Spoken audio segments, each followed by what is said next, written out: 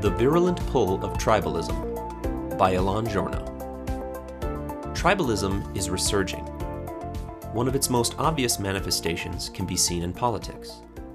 Today, what seems to matter first and above all else is loyalty to one's political tribe and its leaders, not the facts about an issue, not the truth on any given controversy, not the right policy to adopt. All of these are pushed to the background. The writer Andrew Sullivan is particularly incisive in capturing today's pervasive political tribalism. Quote, "So many severe critics of George W. Bush's surveillance policies," Sullivan observes, "become oddly muted when Obama adopted most of them. Democrats looked the other way as Obama ramped up deportations to levels higher than Trump's rate so far." End quote. For their part, Sullivan notes, Republicans have exhibited the same mindset. They, quote, "were obsessed with the national debt when Obama was in office, despite the deepest recession in decades.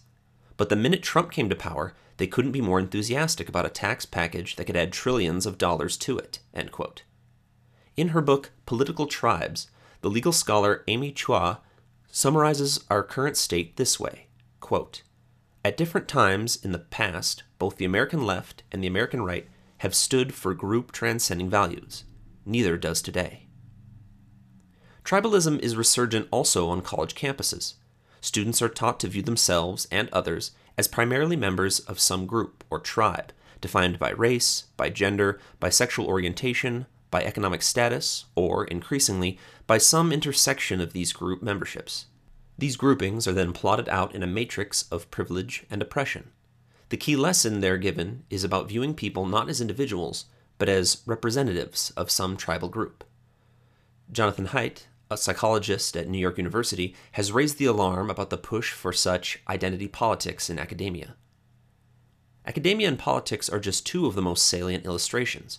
Tribalism has moved from the fringes of society to the mainstream. We live in what's becoming a tribal age. What does that bode for the future? Consider some recent harbingers of tribal violence on American soil.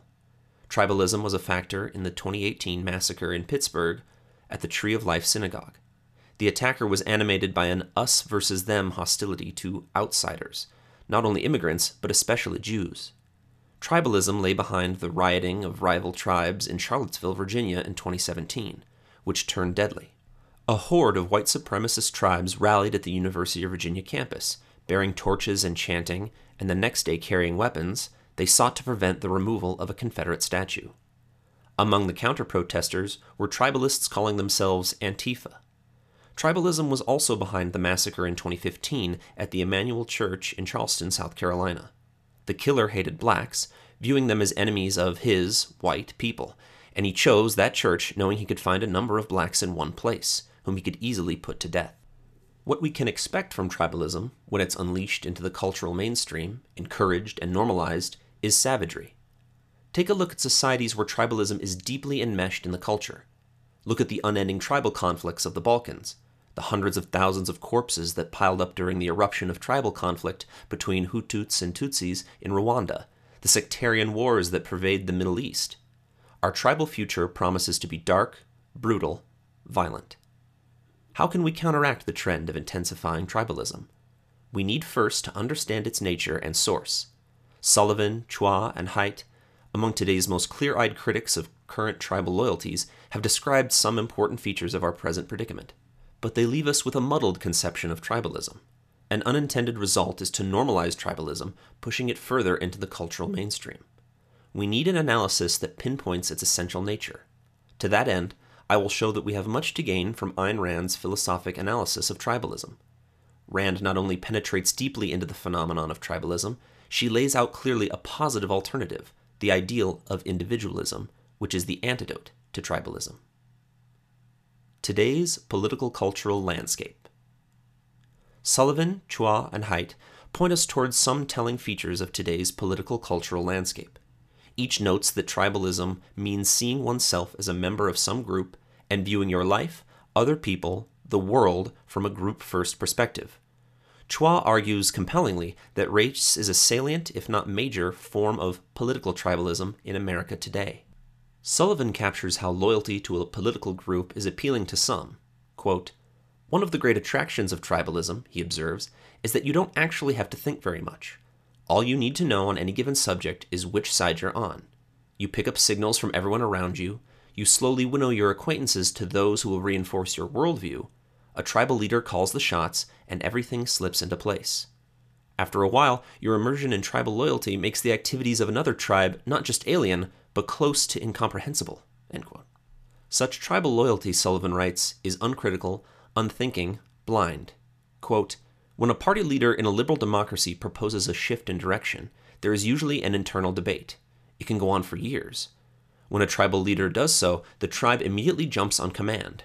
And so, after Trump's election, the Republicans went from free trade to protectionism, and from internationalism to nationalism almost overnight." End quote.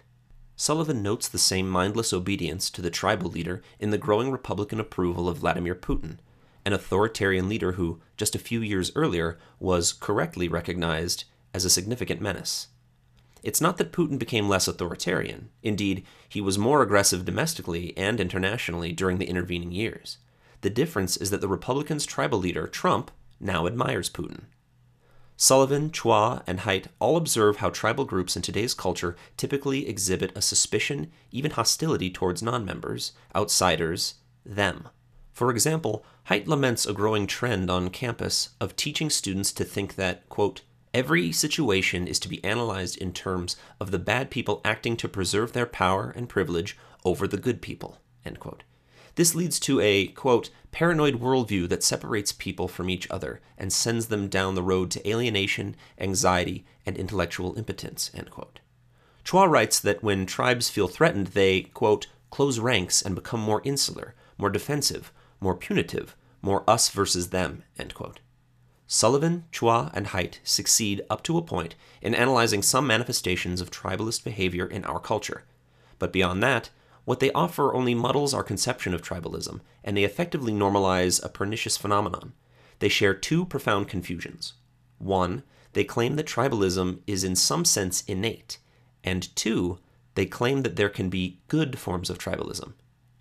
Neither of these claims is true. Is everyone a tribalist? For Sullivan, Chua, and Haidt, tribalism is an innate, built-in factor in human nature. Chua asserts that, quote, "humans are tribal," suggesting that the impulse or instinct, as she puts it, to belong to a tribe has a neurological basis. Sullivan offers a similar perspective, basing his view on observations from anthropology. He notes, quote, "tribalism, it's always worth remembering, is not one aspect of human experience. It's the default human experience. It comes more naturally to us than any other way of life. For the overwhelming majority of our time on this planet, the tribe was the only form of human society." End quote. Although few actual tribes exist today, he observes, quote, "that doesn't mean that humans are genetically much different." End quote. Haidt, for his part, notes that, quote, "when we look back at the ways our ancestors lived, there's no getting around it. We are tribal primates. Tribalism is in our hearts and minds." End quote. It's something we'll never stamp out entirely, though he seems to think its effects can be mitigated. Even so, we must recognize, Haidt claims, that our minds have evolved, quote, "for tribal welfare and us-them thinking." End quote. Certain factors then can turn on ancient tribal circuits, preparing them for battle. We are, in short, hardwired to be tribal. Is every single one of us tribal? Pause to trace out the full meaning of that claim. To be tribal is to put blind loyalty to the tribe above your own first-handed grasp of the truth and of right and wrong. That describes some people, but there's no evidence for the sweeping claim that within each of us is a raging tribalist itching to burst out and blindly follow the group's dictates, even to the point of savagery. This assumption that tribalism is an unavoidable feature of human nature leads to a second claim, which further clouds the issue. The claim is that there are, in fact, good forms of tribalism. Good tribalism? In her widely praised book, Political Tribes, Chua writes that, quote, "some tribes are sources of joy and salvation. Some are the hideous product of hate-mongering by opportunistic power seekers." End quote. Sullivan believes that there is such a thing as healthy tribalism. This form of tribalism gives people a, quote, "sense of belonging, of unconditional pride in our neighborhood and community, in our ethnic and social identities and their rituals, among our fellow enthusiasts. There are hip-hop and country music tribes, bros, nerds, wasps, Deadheads, and Packers fans, Facebook groups, Yes, technology upends some tribes and enables new ones. And then, most critically, there is the uber tribe that constitutes the nation-state, a megatribe that unites a country around shared national rituals, symbols, music, history, mythology, and events that forms the core unit of belonging that makes a national democracy possible." End quote. None of this is a problem, he writes. Tribalism only becomes a problem when it is something intense, all-consuming, overpowering of our other loyalties. Haidt argues that there are benign, good forms of identity politics. What distinguishes these good forms of tribalism is that they draw a wider circle of inclusion, rather than a narrow one of exclusion. They acknowledge the common humanity of those involved. He gives the example of Martin Luther King Jr.'s push for civil rights. Things go wrong, in Haidt's view, when people cling to identity politics tribes as a way of excluding and vilifying others, instead of coming together around an awareness of our common humanity. What explains this shared notion that some tribes are healthy, benign, good? For Chua, Sullivan, and Haidt, the observable fact that people join into groups is explained by our tribal drive. Belonging to groups is something we crave. It's an expression of our tribal instinct. We're born that way. But we can also see something important about the groups people join. Not all of them are bad. Being a Packers fan or a member of a Facebook group for deadheads is obviously and crucially different from, say, belonging to a white supremacist gang or an Antifa cell. Since some groups are destructive and others are benign, this apparently implies that our innate tribal drive manifests itself in bad tribes and good tribes. This bizarre view ignores the reality of what a tribe is.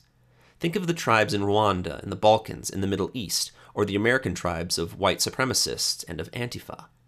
All of these groups have far more in common with each other in how they view themselves, how they behave, than they do with groups of Packers fans and deadheads. But Chua, Sullivan, and Haidt lose sight of the obvious fact that not all groups are tribes.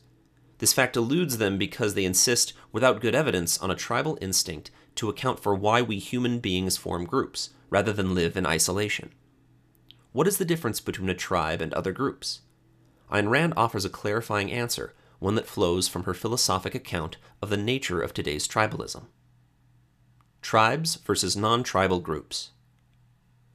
Rand observes that tribalism has so infused people's thinking that they struggle to understand, quote, what constitutes a rational human association, end quote. She wrote these words in 1973, but they apply with added force today. In sharp contrast with Sullivan, Chua, and Haidt, Rand observes tribalism as entirely avoidable. It reflects not an innate fear of human nature, but a path that people choose. So, on her view, not all groups are tribal, and there's no such issue as distinguishing between good and pernicious tribes. Instead, we need to understand what sets tribalism apart from other, proper ways in which individuals come together into groups. Rand writes, quote, "There is a crucial difference between an association and a tribe.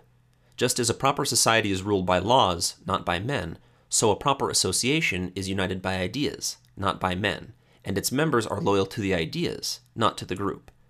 It is eminently reasonable that men should seek to associate with those who share their convictions and values.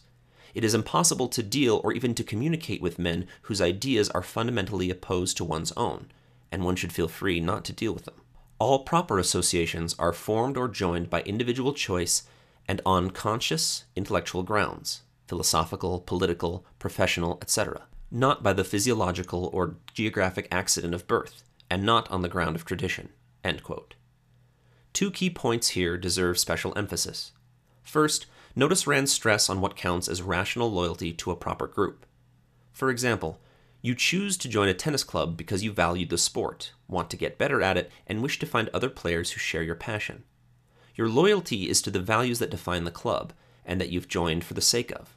Or you sign on to a political party because you've thought about its positions, you believe its principles merit your support, and you want to see those ideas enacted.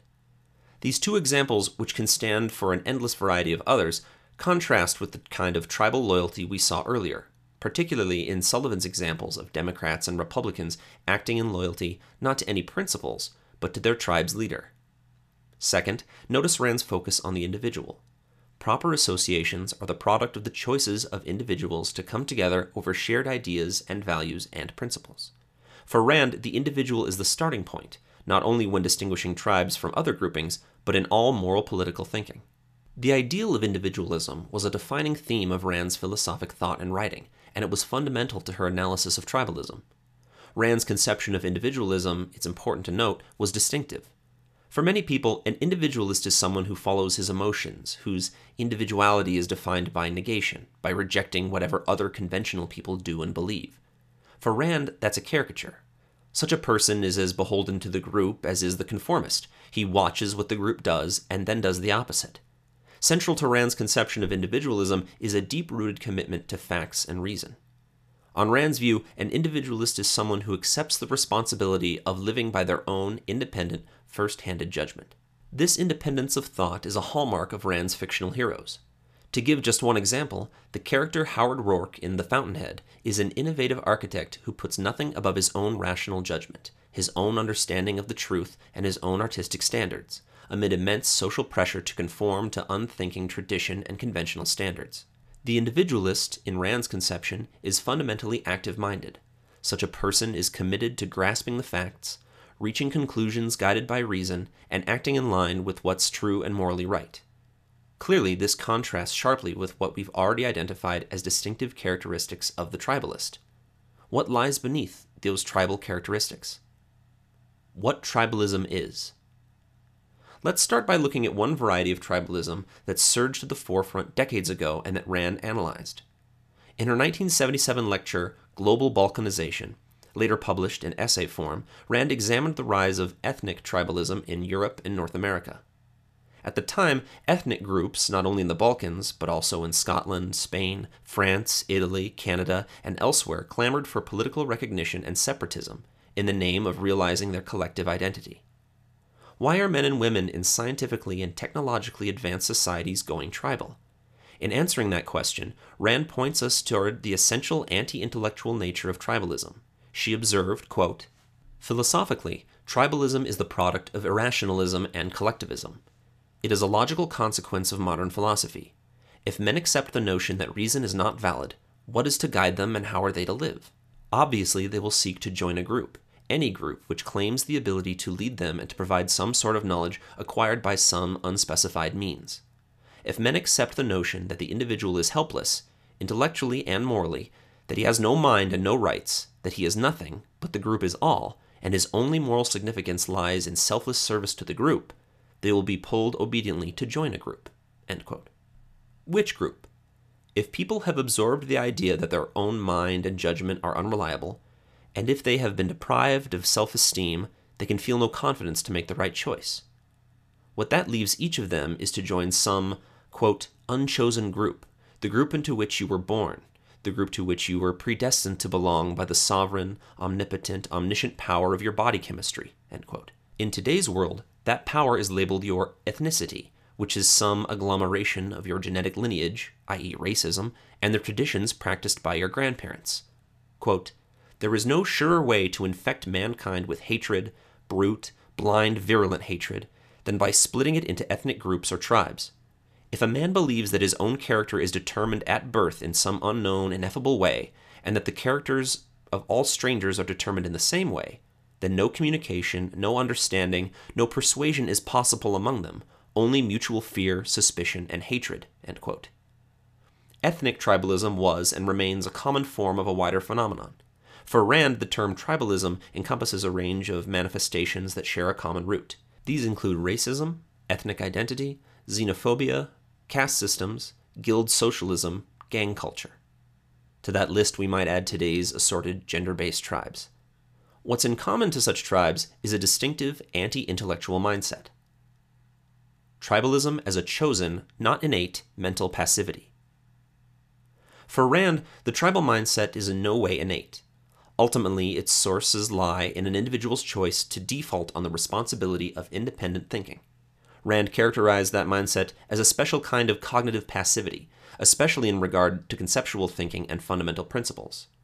Quote, "It's in a mentality," she writes, "that decided at a certain point of development that it knows enough and does not care to look further." End quote.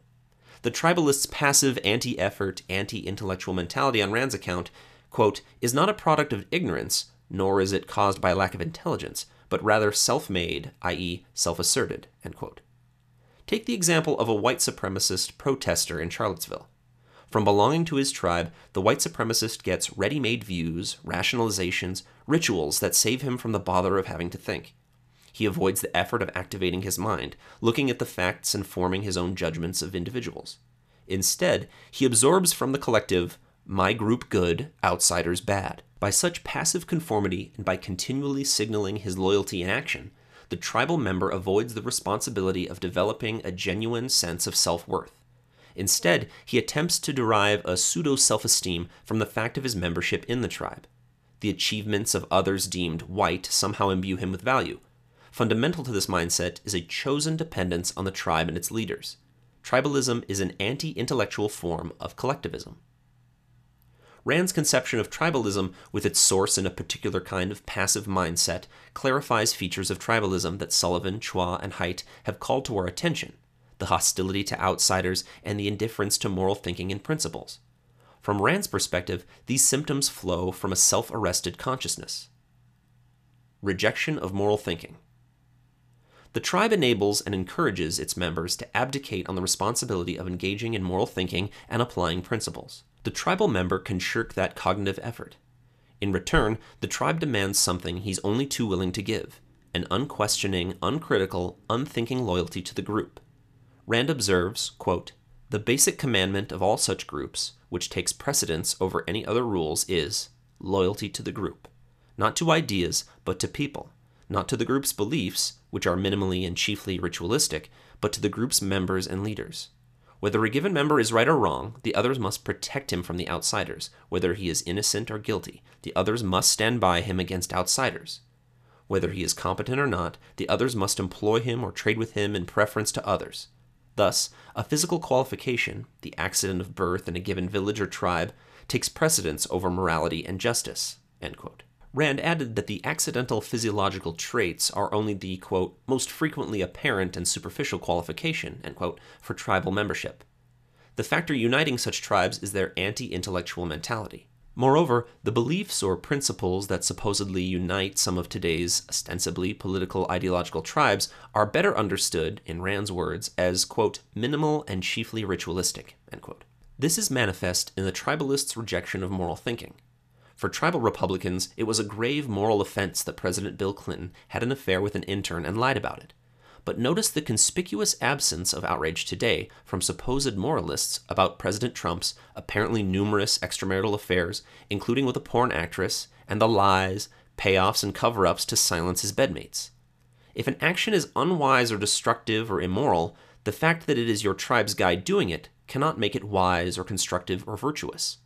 But for the tribal mentality, that's what matters.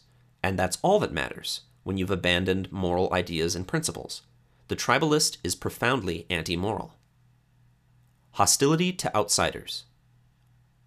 To the tribal mentality, outsiders are felt to be a special kind of threat. When he's around people of his own tribe, he is comfortable. They are like him, usually sharing his skin color or other physiological accidental features. They share his unquestioned customs and traditions and ways of living.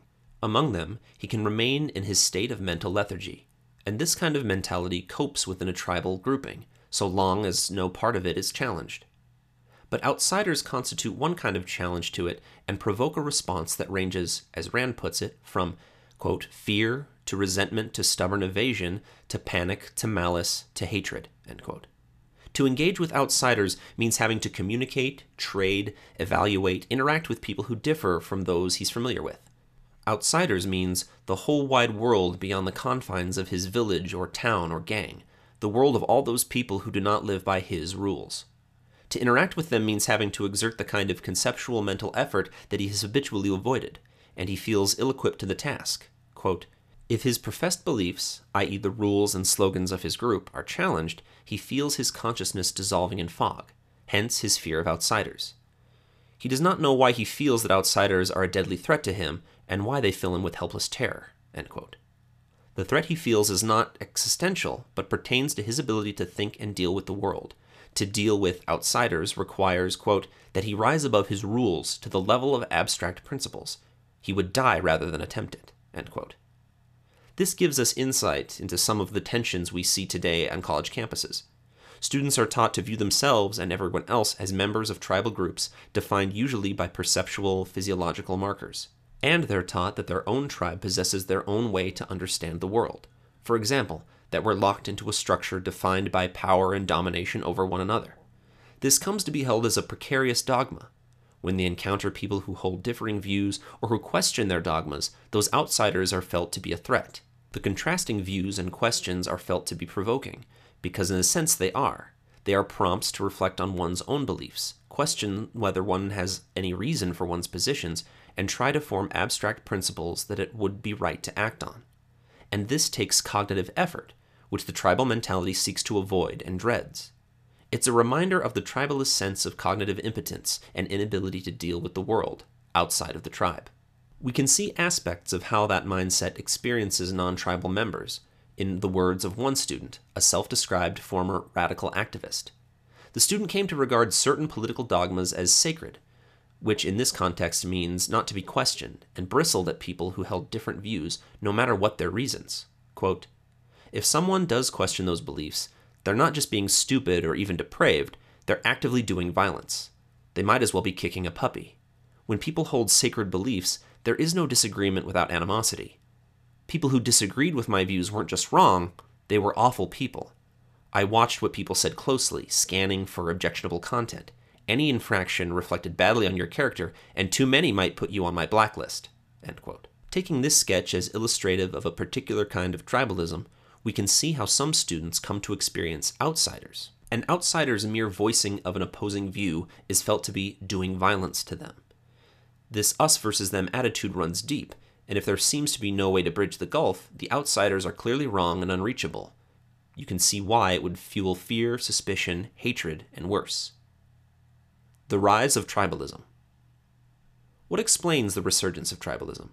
It's illuminating to contrast Rand's explanation with the views of Sullivan, Chua, and Haidt.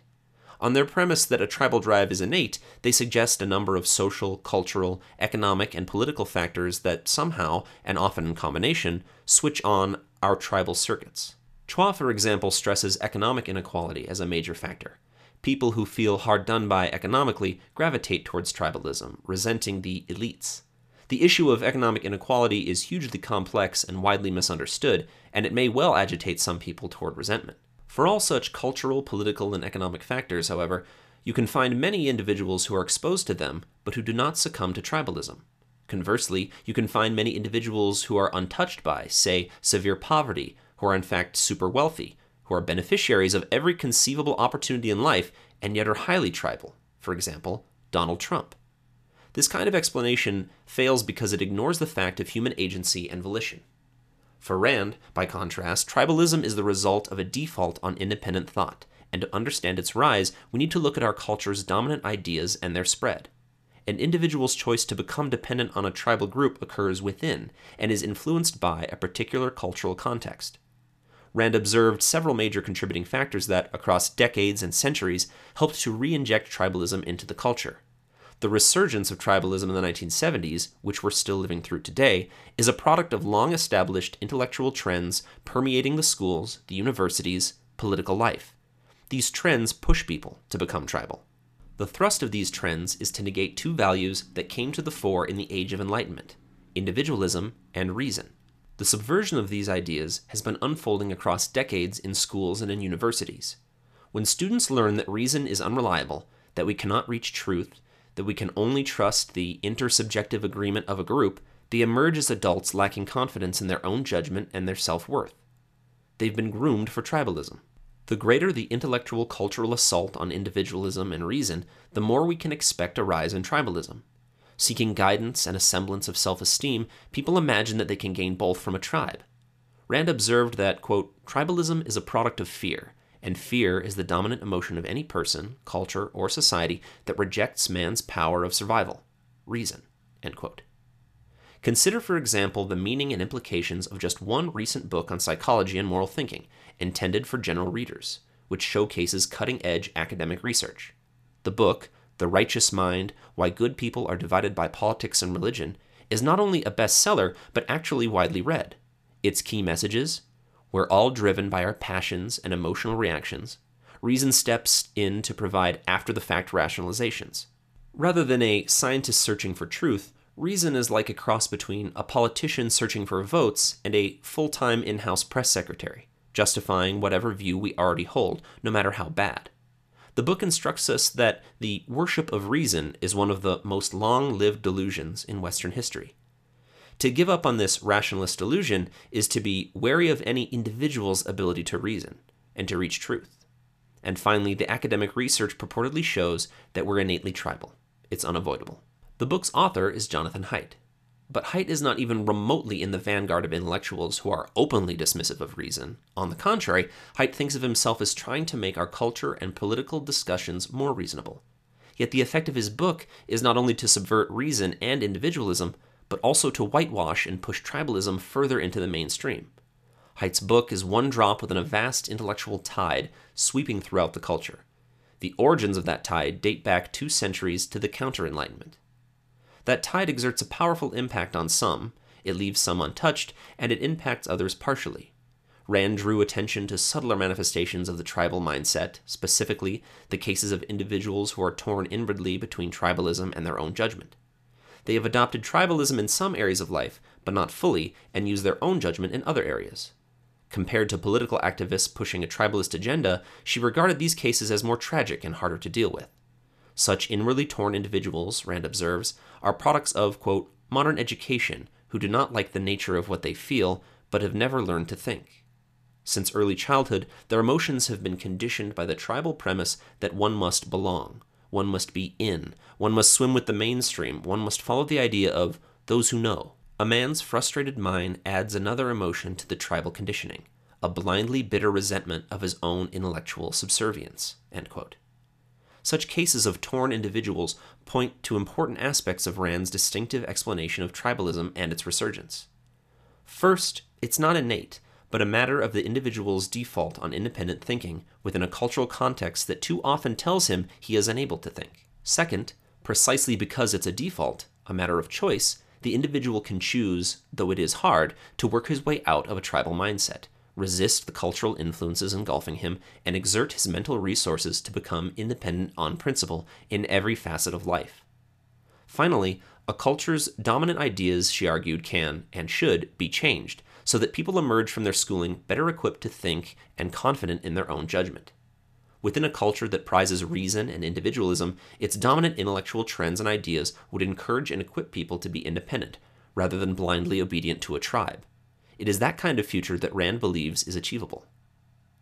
An antidote to tribalism. The spread of tribalism, Rand observed, is an enormously anti-intellectual evil. There's no bargaining with tribalism, no accommodation, no compromise to be found with it. Tribalism can and must be marginalized and eliminated. The antidote for tribalism, the positive to aim at, is the ideal of individualism, which animates Rand's philosophic thought and novels. The heroes of her novels and the kind of real-life heroes she admired were individuals who looked at the world with unborrowed vision. They were first-handers, who put nothing, no authority, no group loyalty, nothing, above their own perception of the facts. They were passionate idealists, committed to grasping what's true and understanding what's right and wrong, not what some group told them to believe. The source of their virtue lies in their choice to think for themselves. For Rand, that path is open to every single one of us, if we choose it. We can seize the reins of our minds and look at the world ourselves, drawing our own conclusions and making our own evaluations. The means of leading an independent life are within our grasp, if we will ourselves to be active-minded in all areas of life, at all times, on every issue, as a matter of committed policy. It is this fundamental commitment to reality that's a necessary condition for self-esteem, the false promise of which is part of the tribe's pull. It's the fundamental commitment to reason and facts that enables you to pursue your own goals and happiness in life, to find the people you rightly choose to associate with and to love.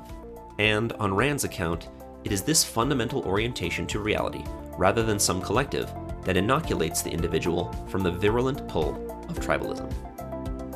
You've been listening to New Ideal, a podcast from the Ayn Rand Institute. If you like what you hear, leave us a review, share with a friend, and subscribe to our other podcasts. This podcast was made possible by donors to the Ayn Rand Institute. Help support this podcast by becoming an ARI member. Go to aynrand.org/membership.